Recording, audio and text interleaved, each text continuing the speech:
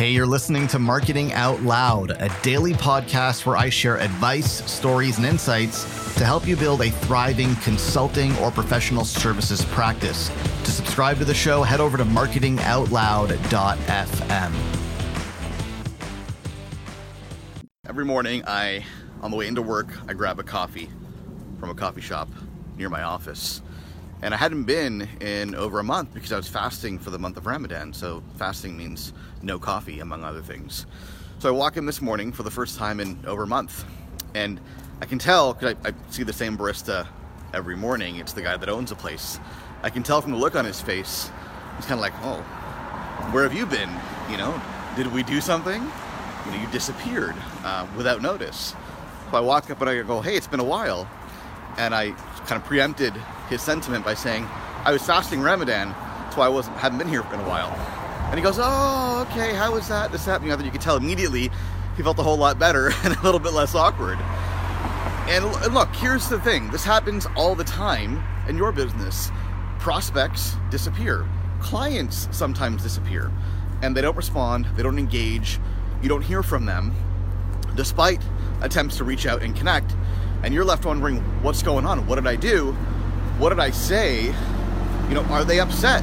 Do they hate me? And that's kind of like the first place your mind goes. It jumps to these worst case scenarios. Do they hate me? Did I do something? Are they unhappy with the work? Are they unhappy with the proposal? What can I do to salvage the situation? That's where our mind goes. But the truth is, there might be something else going on. It might have nothing to do with you. It was not the coffee shop owner's fault that I was fasting for Ramadan and therefore not drinking coffee. Nothing he did. His coffee is still fantastic. I'm back for more, right? So it would make no sense for him to jump to the conclusion that I'm unhappy because there's all kinds of other reasons why I might not have walked into that coffee shop for the last month. And the same is true for your prospects and for your clients. There's all kinds of reasons why they might not be engaging with you, might not be responding to you. I do it all the time. I would love to respond to everybody. I don't have time to respond to everybody. So sometimes people don't get responses, not because I'm upset or I'm not interested or I don't want to work with them, but because I'm so busy. People that I hire often don't get responses from me in a timely fashion because I'm busy. And it's not because I'm upset by any means. There's other stuff going on. Now, if this becomes a recurring theme and you consistently find yourself getting ghosted by prospects and clients, then that's something you want to look at. There's probably something in your positioning, the way that you are presenting your services, that is causing you to get ghosted because they don't see it as a top priority.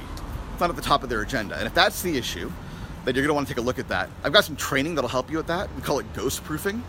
There's 5 things that you want to do to ghost proof your consulting offer, and this applies to prospects. If you want to copy that, just type ghosting in the comments below. I'm happy to send it over. Otherwise, you have a great day.